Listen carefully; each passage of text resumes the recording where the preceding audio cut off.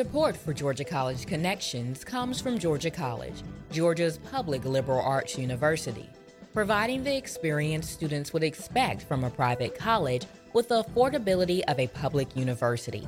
For more information, gcsu.edu.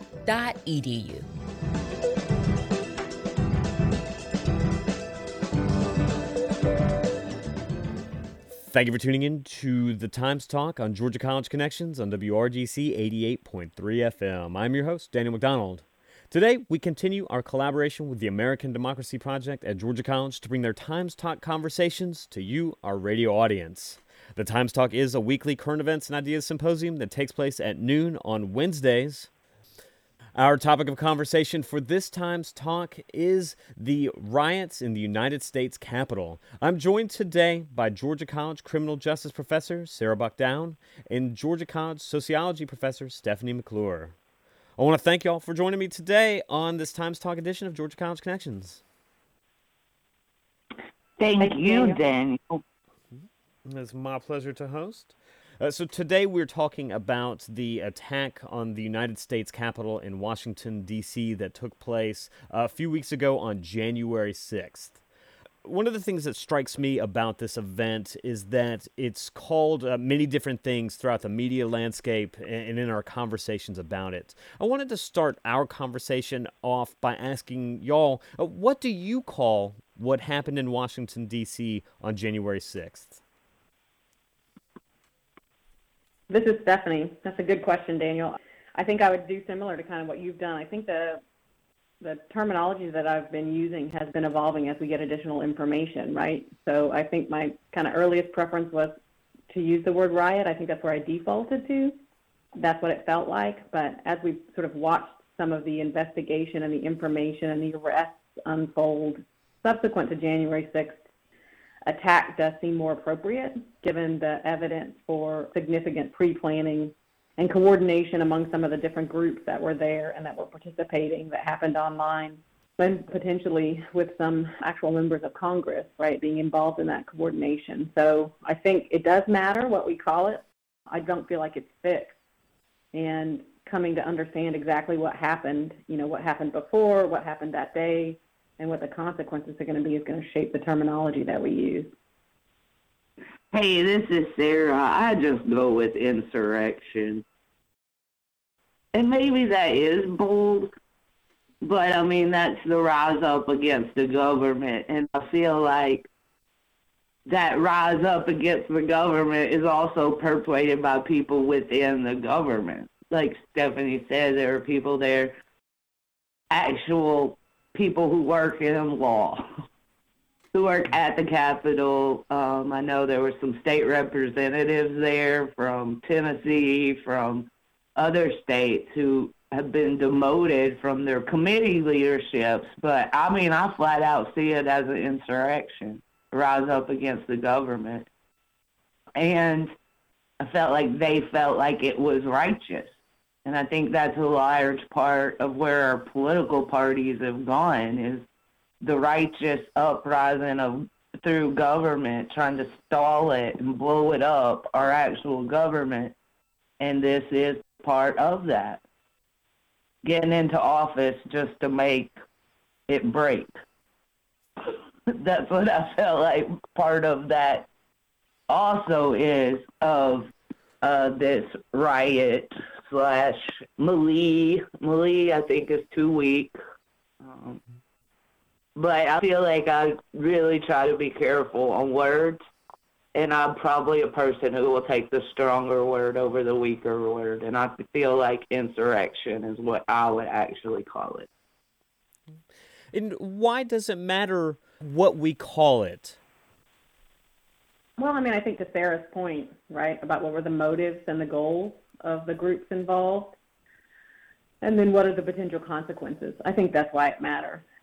We've had, in the history of Times Talk, I think almost every year we have at least one discussion on the nature of the First Amendment and free speech, right, and what the rights are of individuals and what the consequences are when the government violates someone's free speech rights, the right to gather, the right to protest, the right to make your opinion heard. These are sacred rights in the United States.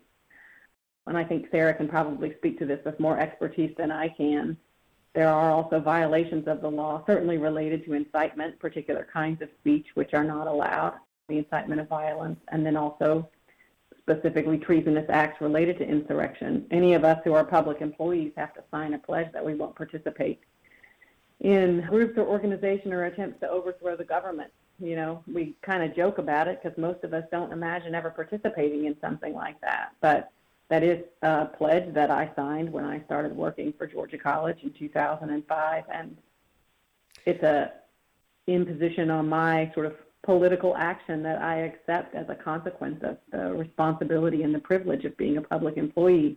And I would like for my elected officials to be held accountable for that. So I think it has to do with clarity on the intentions, the acknowledging of what happened, and then what are the consequences, the sort of outcome. So I think that's why it matters.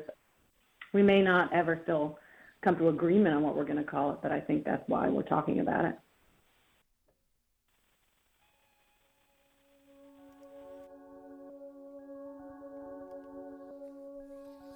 You're listening to a Times Talk edition of Georgia College Connections. On this episode, we're previewing the upcoming Times Talk that will examine the Capitol riots and what they can tell us about these United States. I'm joined today by Georgia College Criminal Justice Professor Sarah Buck-Dowd and Georgia College Sociology Professor Stephanie McClure. They will co-facilitate the Times Talk conversation, which will take place at noon tomorrow via video conference. You can see a list of articles about this topic and find out how to join the Times Talk on WRGC's Facebook page. Stay tuned because we'll be right back with more of the Times Talk on Georgia College Connections after a short break.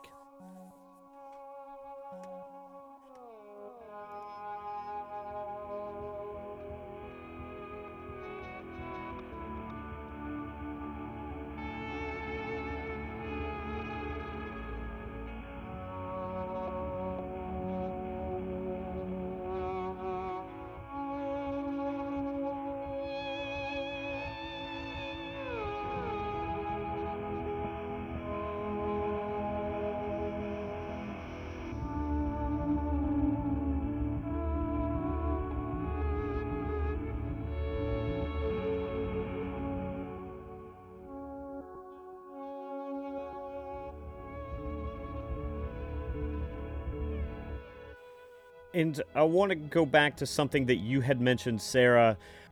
You were talking about this, I guess, movement with the either implicit or explicit goal of undermining government.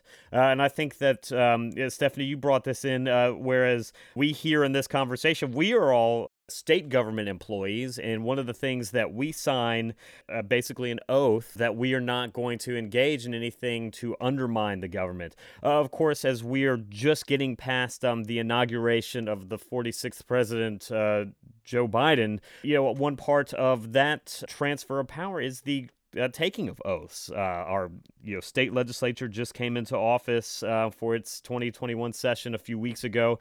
They take those oaths. Do those oaths, either administered and freely taken, and in the context of our conversation, willingly broken, have any meaning for where we find ourselves in America right now?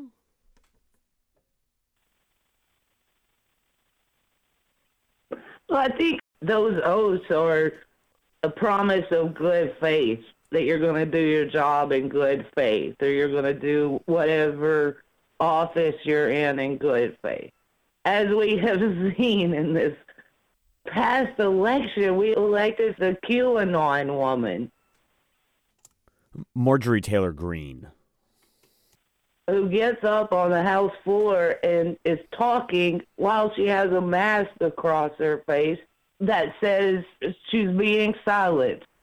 Censored. Yes, censored. Like, that is the height of stupidity, right? She did not go there in good faith if that was her plan. And one of the things about the government that I love is the hope that everyone can work in good faith so it helps everyone. And I feel like that has been the intent of the past couple of, decades of my life. get into office so you can just destroy it, the government. Like, that's the point. But then also I want to fuss about how the government doesn't do anything as a voter. And I feel like the people who did what I call an insurrection, the riot on the Capitol, those are the people who are disenchanted with government, but also want it for specific circumstances, right? And they're so blazing about it and feel okay about what they're doing that they take a ton of selfies and put them on Facebook. Nothing that they did was wrong. So they had nothing to feel guilt about, right, or shame. Whereas, I mean, maybe my childhood was different, but I was taught that the government wasn't bad. The government was there to help people, and you have to make it help you. And it's there to help anyone. Now, I know now that's not true, but we can always make it better. But the people that rioted are the very people who want the government to burn down, but also want it to help them.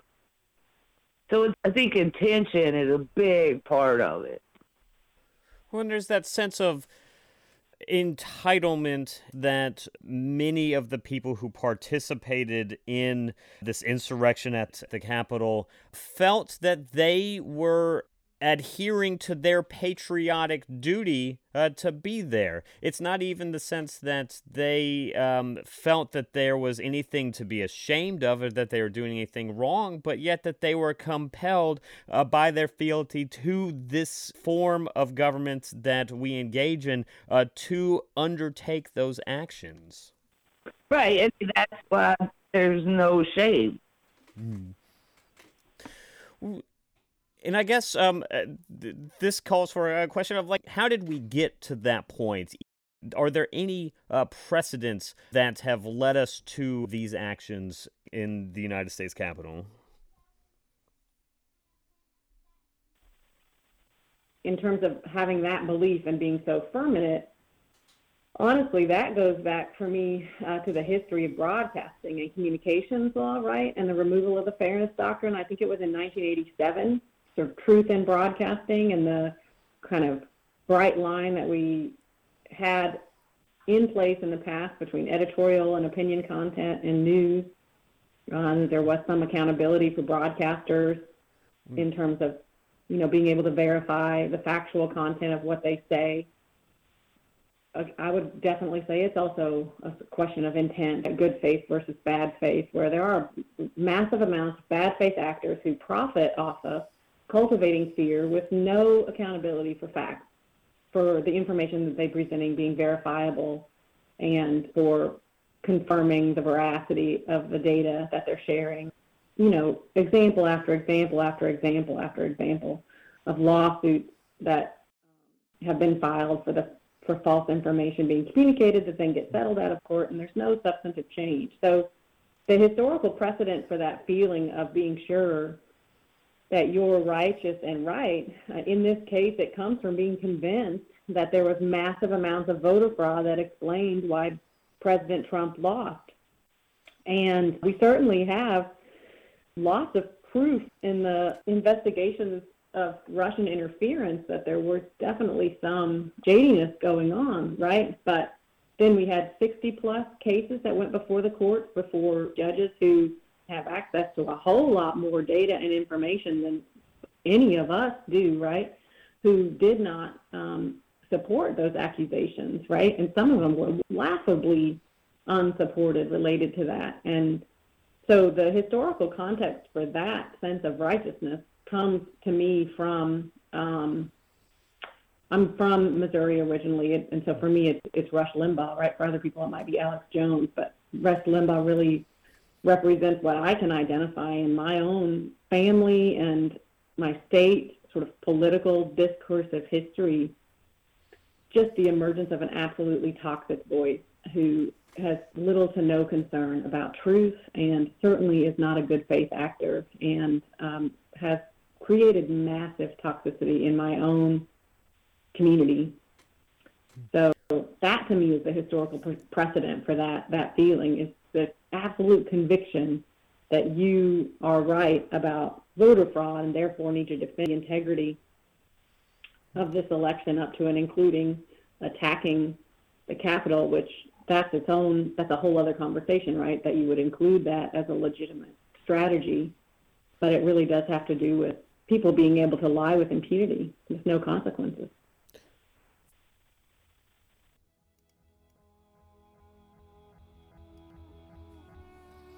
You're listening to a Times Talk edition of Georgia College Connections. On this episode, we're previewing the upcoming Times Talk that will examine the Capitol riots and what they can tell us about these United States. I'm joined today by Georgia College criminal justice professor Sarah Buck-Dowd and Georgia College sociology professor Stephanie McClure. They will co-facilitate the Times Talk conversation, which will take place at noon tomorrow via video conference. You can see a list of articles about this topic and find out how to join the Times Talk on WRGC's Facebook page. Stay tuned because we'll be right back with more of the Times Talk on Georgia College Connections after a short break.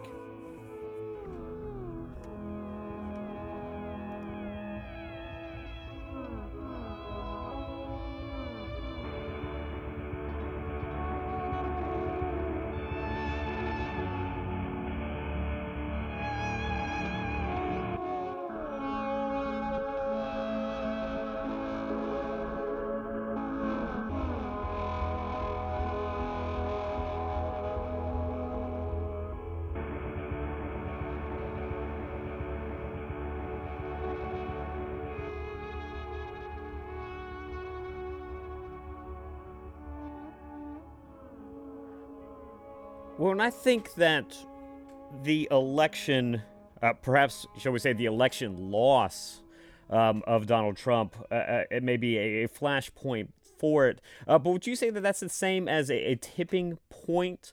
And I want to go to this idea that there were many groups that were there at that attack on the Capitol.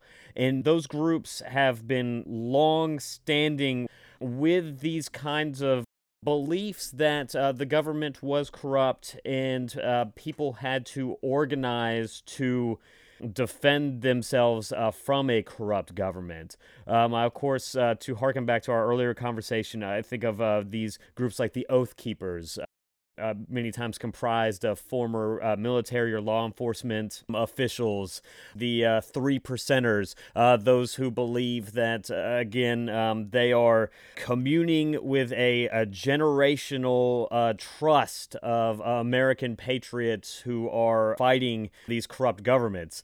These groups did not spring up during the course of the 2020 election season, a election, quote-unquote, stolen, foretold 4 months prior to the actual vote. They had been working, organizing, and training for years that I would say precede even the Trump administration, the 2016 election, this real overflowing of the toxicity that you describe.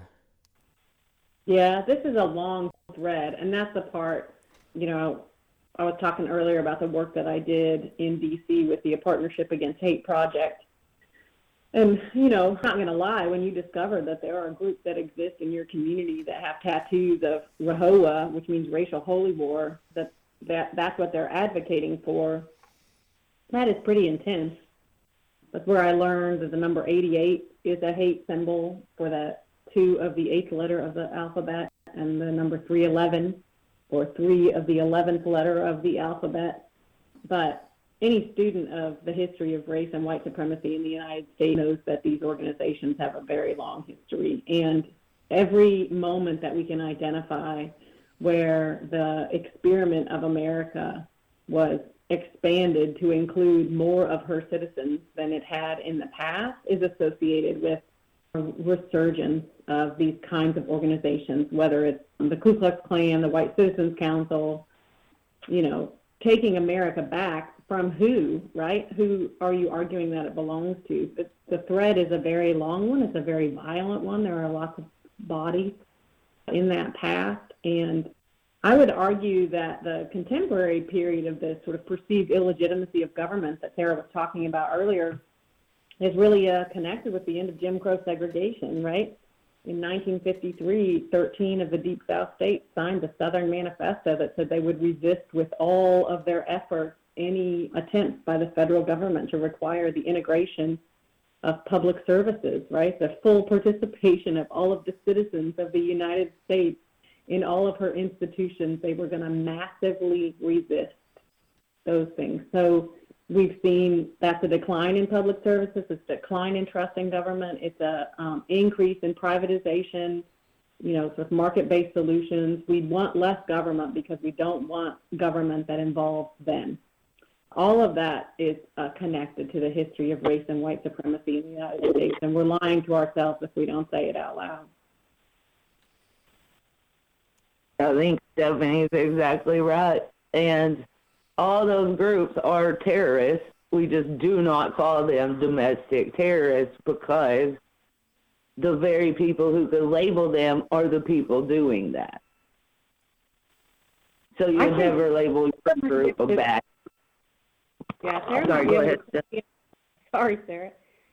I think it was 2001 when I was working on that, but I feel like the FBI report about the infiltration of law enforcement by white supremacist organizations as a concrete, specific, and articulated strategy, I feel like that report already existed.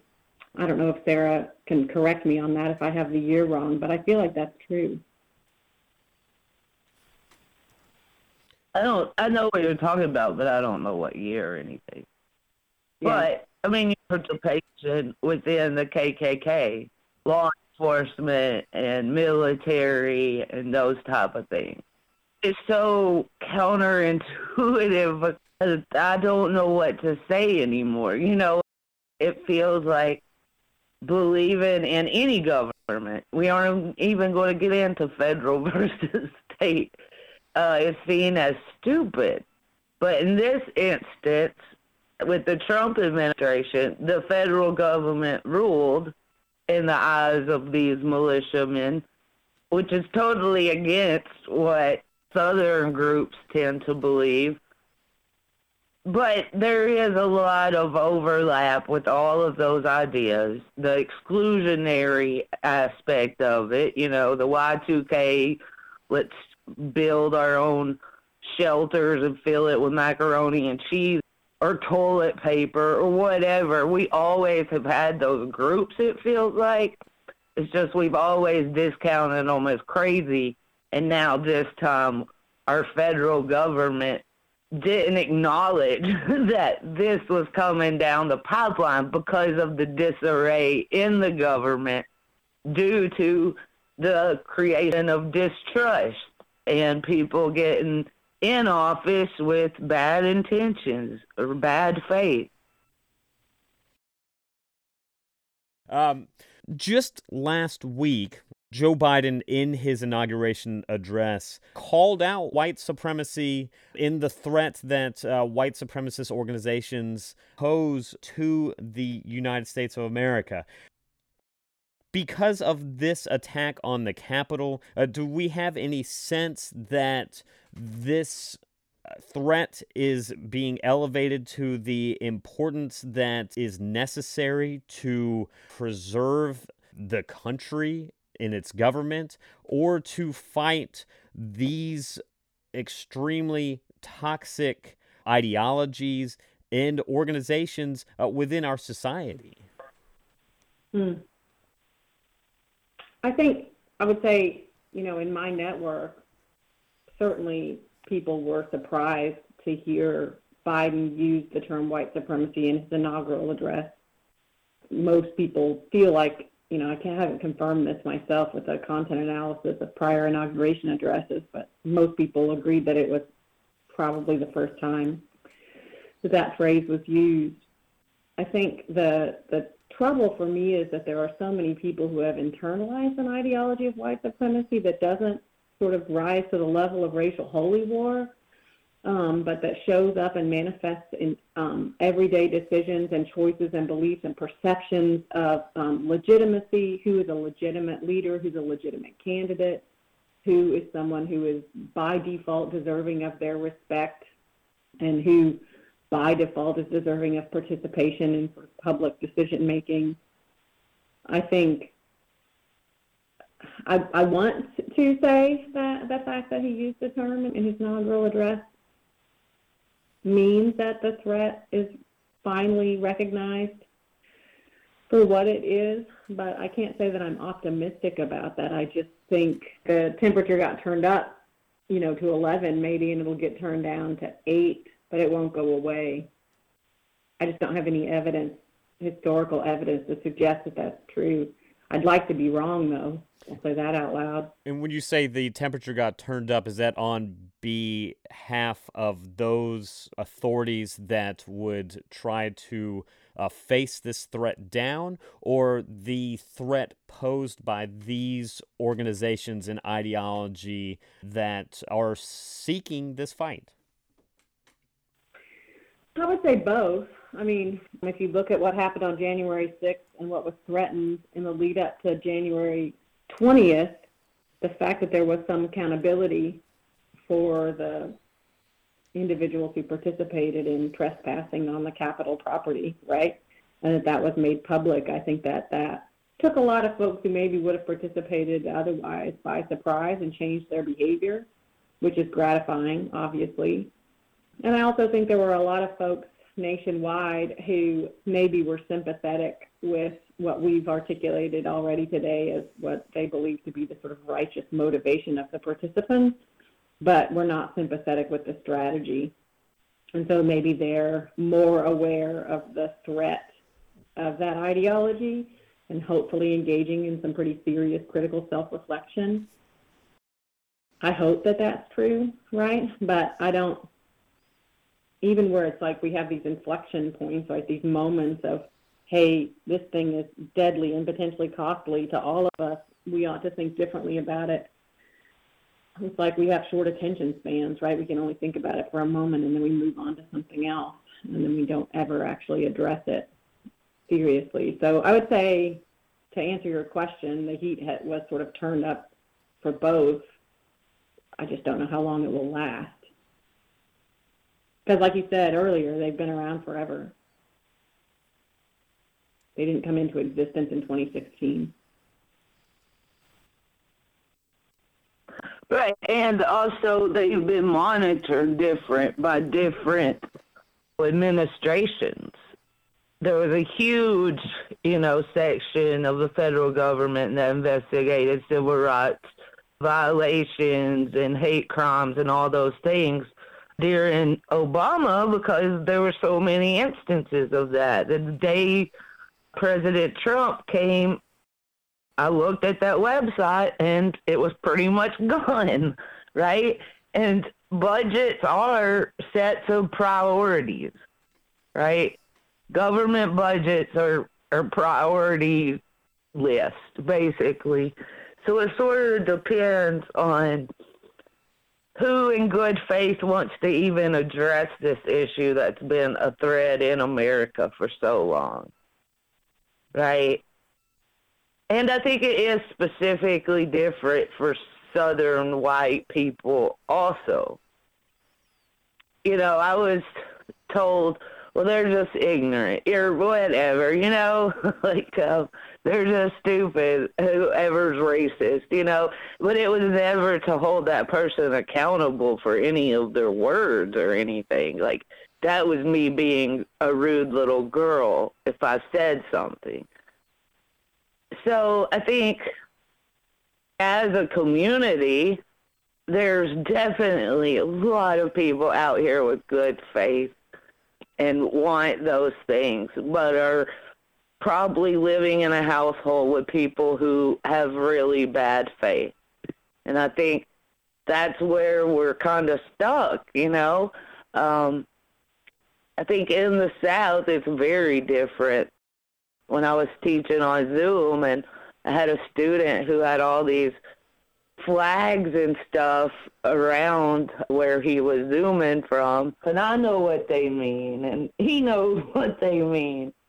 I don't know if he was at his house or his mom's house or his dad's house or whatever, but I saw that. I can't unsee that. I still have to teach race and crime and white privilege and all of those things the very same way, if not more passionately, had I not seen those. And that's the hard part. That's the part that makes me sad, because if I do that wrong, I could have another person just mad at educated white women, and then now they're in the Proud Boys. I know it doesn't go that far, that quick, but I've thought about that, you know? One of the things that I have been pondering, maybe perhaps over the last 12 years, is that during my upbringing, there was a social cost to be had for espousing racist viewpoints in public.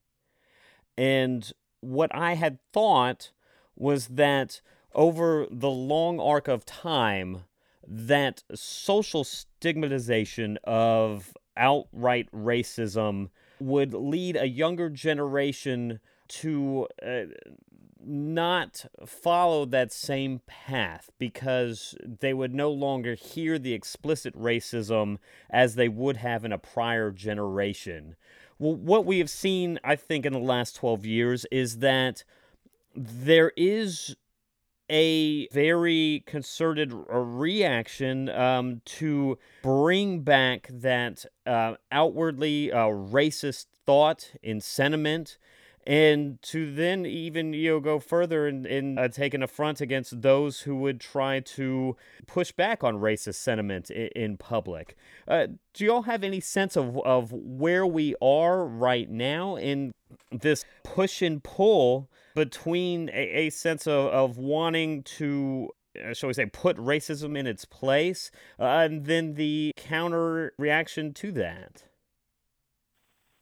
We call that era, what you're talking about, that you and I and Sarah were raised in, we call that the colorblind era. So the post-civil rights movement, right, where Reagan basically co-opts King's quote about, "I judge people not by the color of their skin, but by the content of their character," right? "I don't see race, some of my best friends are," right? That whole thing. You're not supposed to talk about it. If we pretend like we don't see racism will go away. That was never accurate, right? It was the sort of perpetuation of systems and structures of racism while we tried to pretend like we didn't see them. It didn't make them go away because it didn't dismantle the structures that put them into place, right? And then what I can tell you from, 20 years of teaching this is that my white students who are raised in families where it was like, "Shh, don't say this. We're not racist. We don't judge people by the color of their skin." They also heard, for example, "You can't go spend the night at that friend's house," or "Your grandmother would roll over in her grave if you take that black boy to prom." So these students heard the sort of colorblind rhetoric of their parents, and then they also saw their actions, which were not colorblind. So that creates some cognitive dissonance that they had to reckon with, and students respond to that very differently. I would say, some were like, "Okay, this is what we say, but this is what we actually believe," right? And we're continued to be sort of socialized into that perpetuation of racist ideology. They understood you just keep it quiet, right? And then there were others who were like, "I'm confused. You say one thing and do something else. Maybe we should do different." And I think then we're seeing the manifestation of that. I will say, and this, I kind of speak out of turn here a little bit, but we are seeing this across the globe. Pia uses the phrase, "the spoomy wave of white nationalism," which has swept across Europe. It is happening in other places besides just here, this sort of reemergence of what we might call overt white supremacist ideology.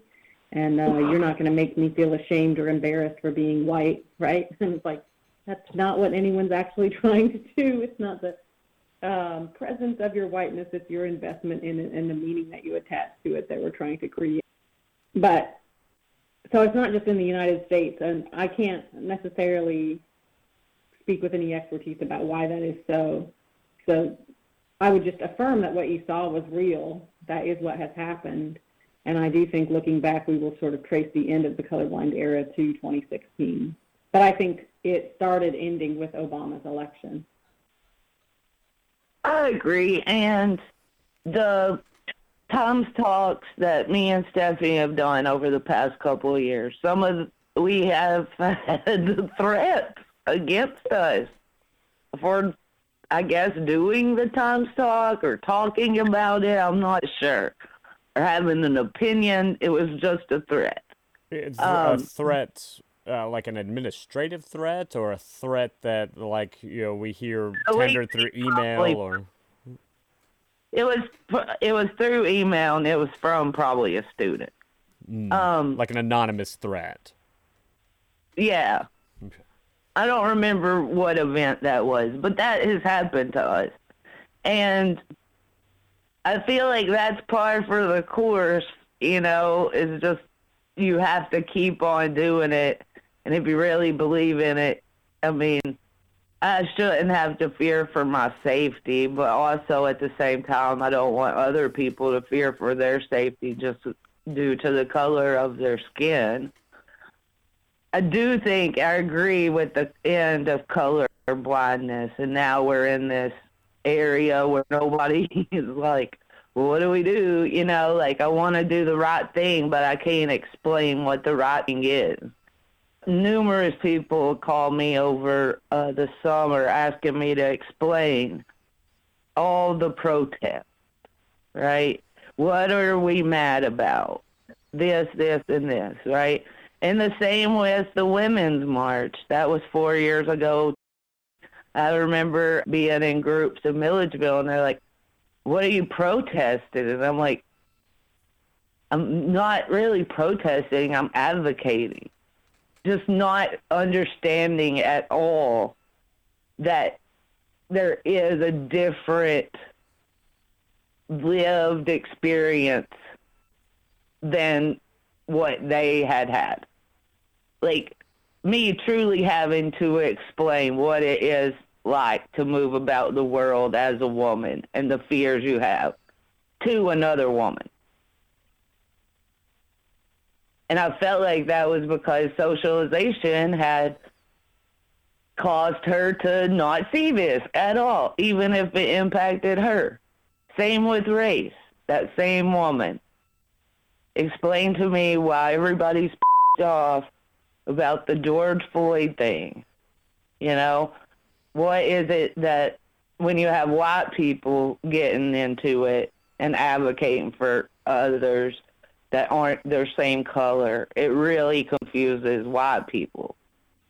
And I think me and Stephanie have both faced that through our careers in very, very different ways. Some humorous and some not so humorous, some including, threats of violence against us.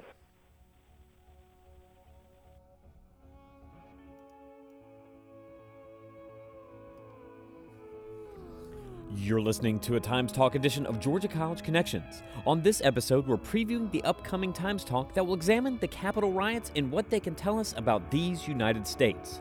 I'm joined today by Georgia College Criminal Justice Professor Sarah Buck-Dowd and Georgia College Sociology Professor Stephanie McClure. They will co-facilitate the Times Talk conversation, which will take place at noon tomorrow via video conference. You can see a list of articles about this topic and find out how to join the Times Talk on WRGC's Facebook page. Stay tuned because we'll be right back with more of the Times Talk on Georgia College Connections after a short break.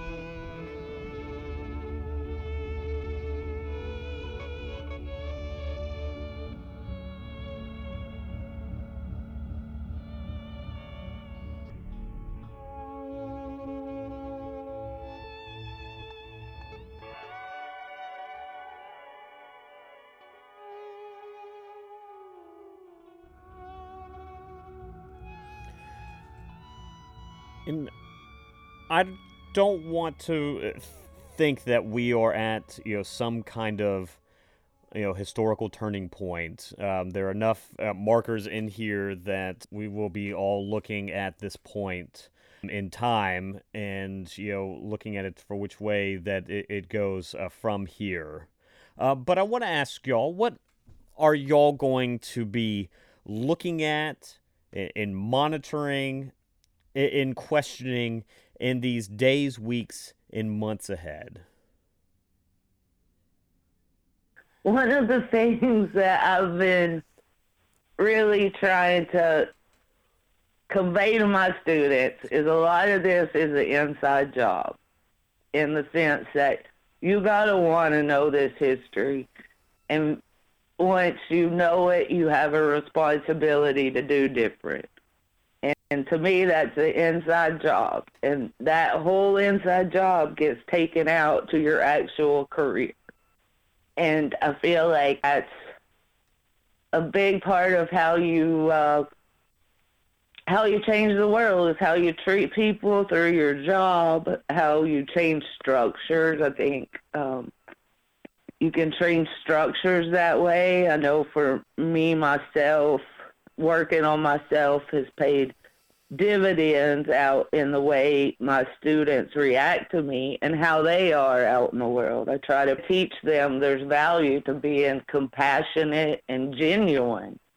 And being a genuine, honest person will help you get far, you know. And some of the things that I've been praying for are pray for the souls that are filled with hate and the anger, and how can we as a community deal with that? I'm not talking about a blank slate, blank check, go do whatever you want. I'm saying, how can we get people to realize that that action was wrong, first of all, and then take acceptance, right? And then move into how can I do different? And it feels like just since past 15 years, taking acceptance of your own bad behaviors become abnormal, right?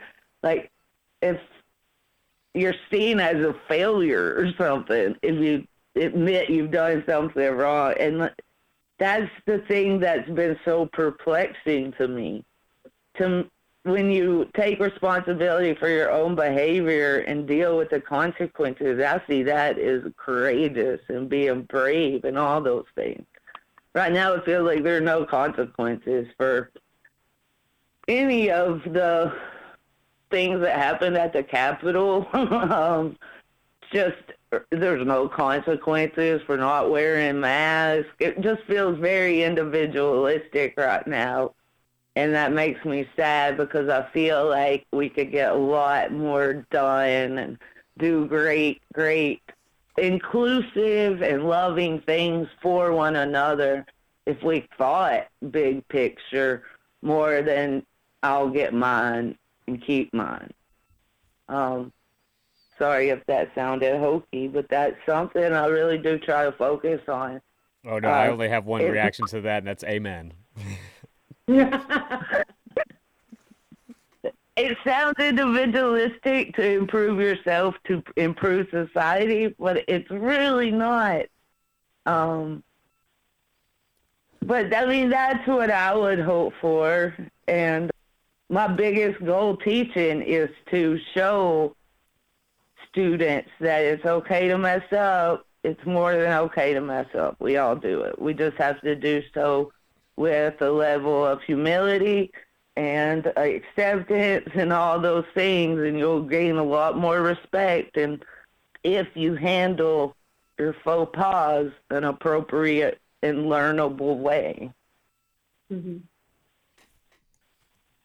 Yeah, I think there has to be accountability. I think I would agree with Sarah on that. It does feel like in the absence of accountability, it's very difficult for people to see any reason why they need to change their behavior. So that's definitely going to be something I'm going to be watching for in the coming weeks, even months, and definitely in the coming years.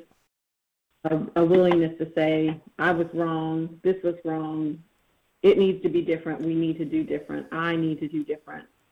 One of the things that I think I've been convicted of over and over and over and over again, but maybe more so in the last 4 years, is whose safety and comfort and peace and trust and friendship even that I've prioritized with my speaking or my silence. I think for myself, I wouldn't speak for anybody else, but I feel like I feel a lot of pressure to go along, to get along, to be nice, right? To not be rude, to assume the best of other people. And if I'm being honest with myself, because I'm white and because most of my network is white, when I think about what I'm going to say or what I'm going to do, and I think, well, what will people think? Mostly in my mind, those people are other white people, or maybe other straight people or other Christian people.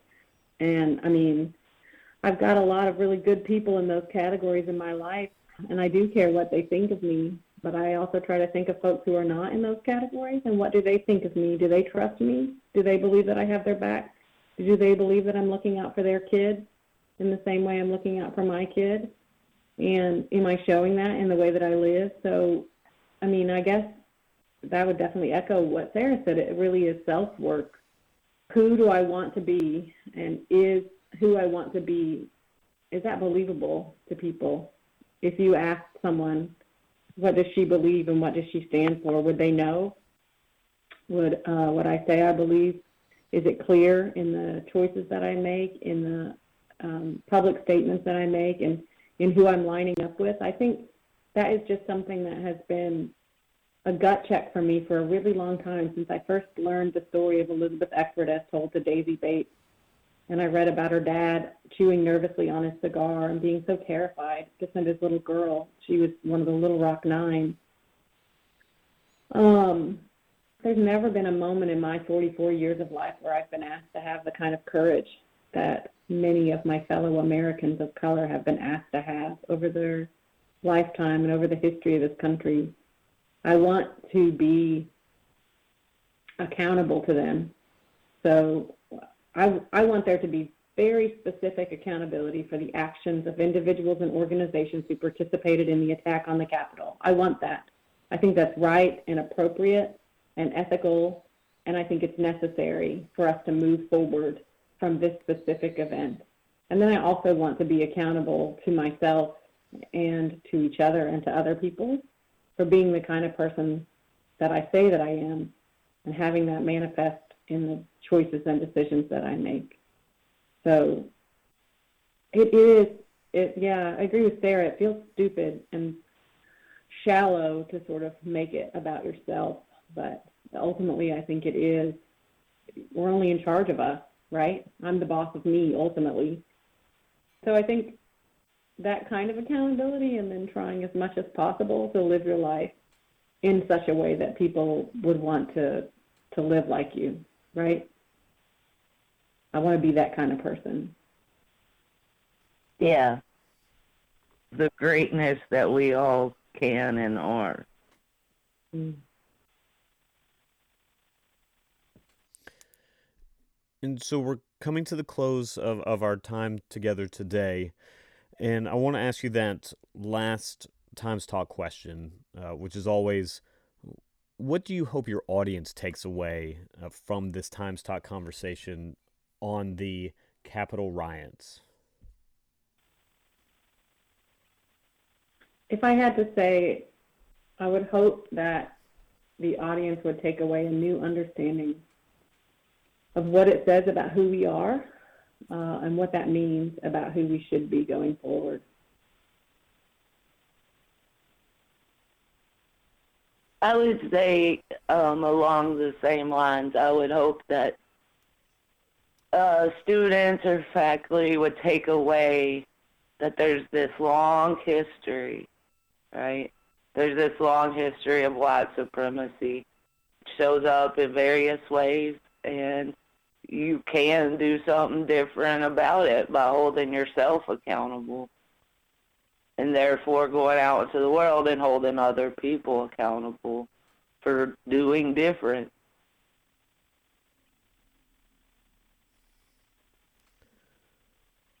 Well, Sarah Buckdown, Stephanie McClure, I want to thank y'all for joining me today on this Times Talk edition of Georgia College Connections. Thank you, Mr. McDonald. Thank you, Daniel. You've been listening to a Times Talk edition of Georgia College Connections. Today, we previewed the upcoming Times Talk, which will examine the Capitol riots and what they can tell us about these United States. I was joined today by Georgia College Criminal Justice Professor Sarah Buck-Dowd and Georgia College Sociology Professor Stephanie McClure. They will co-facilitate the Times Talk conversation, which will take place at noon tomorrow via video conference. You can see a list of articles about this topic and find out how to join in the Times Talk on WRGC's Facebook page. On behalf of WRGC 88.3 FM, I have been your host, Daniel McDonald. I want to thank you for spending this portion of your evening with me here on Georgia College Connections. I hope you enjoyed our time together, and I want you to know that I look forward to convening with you next time.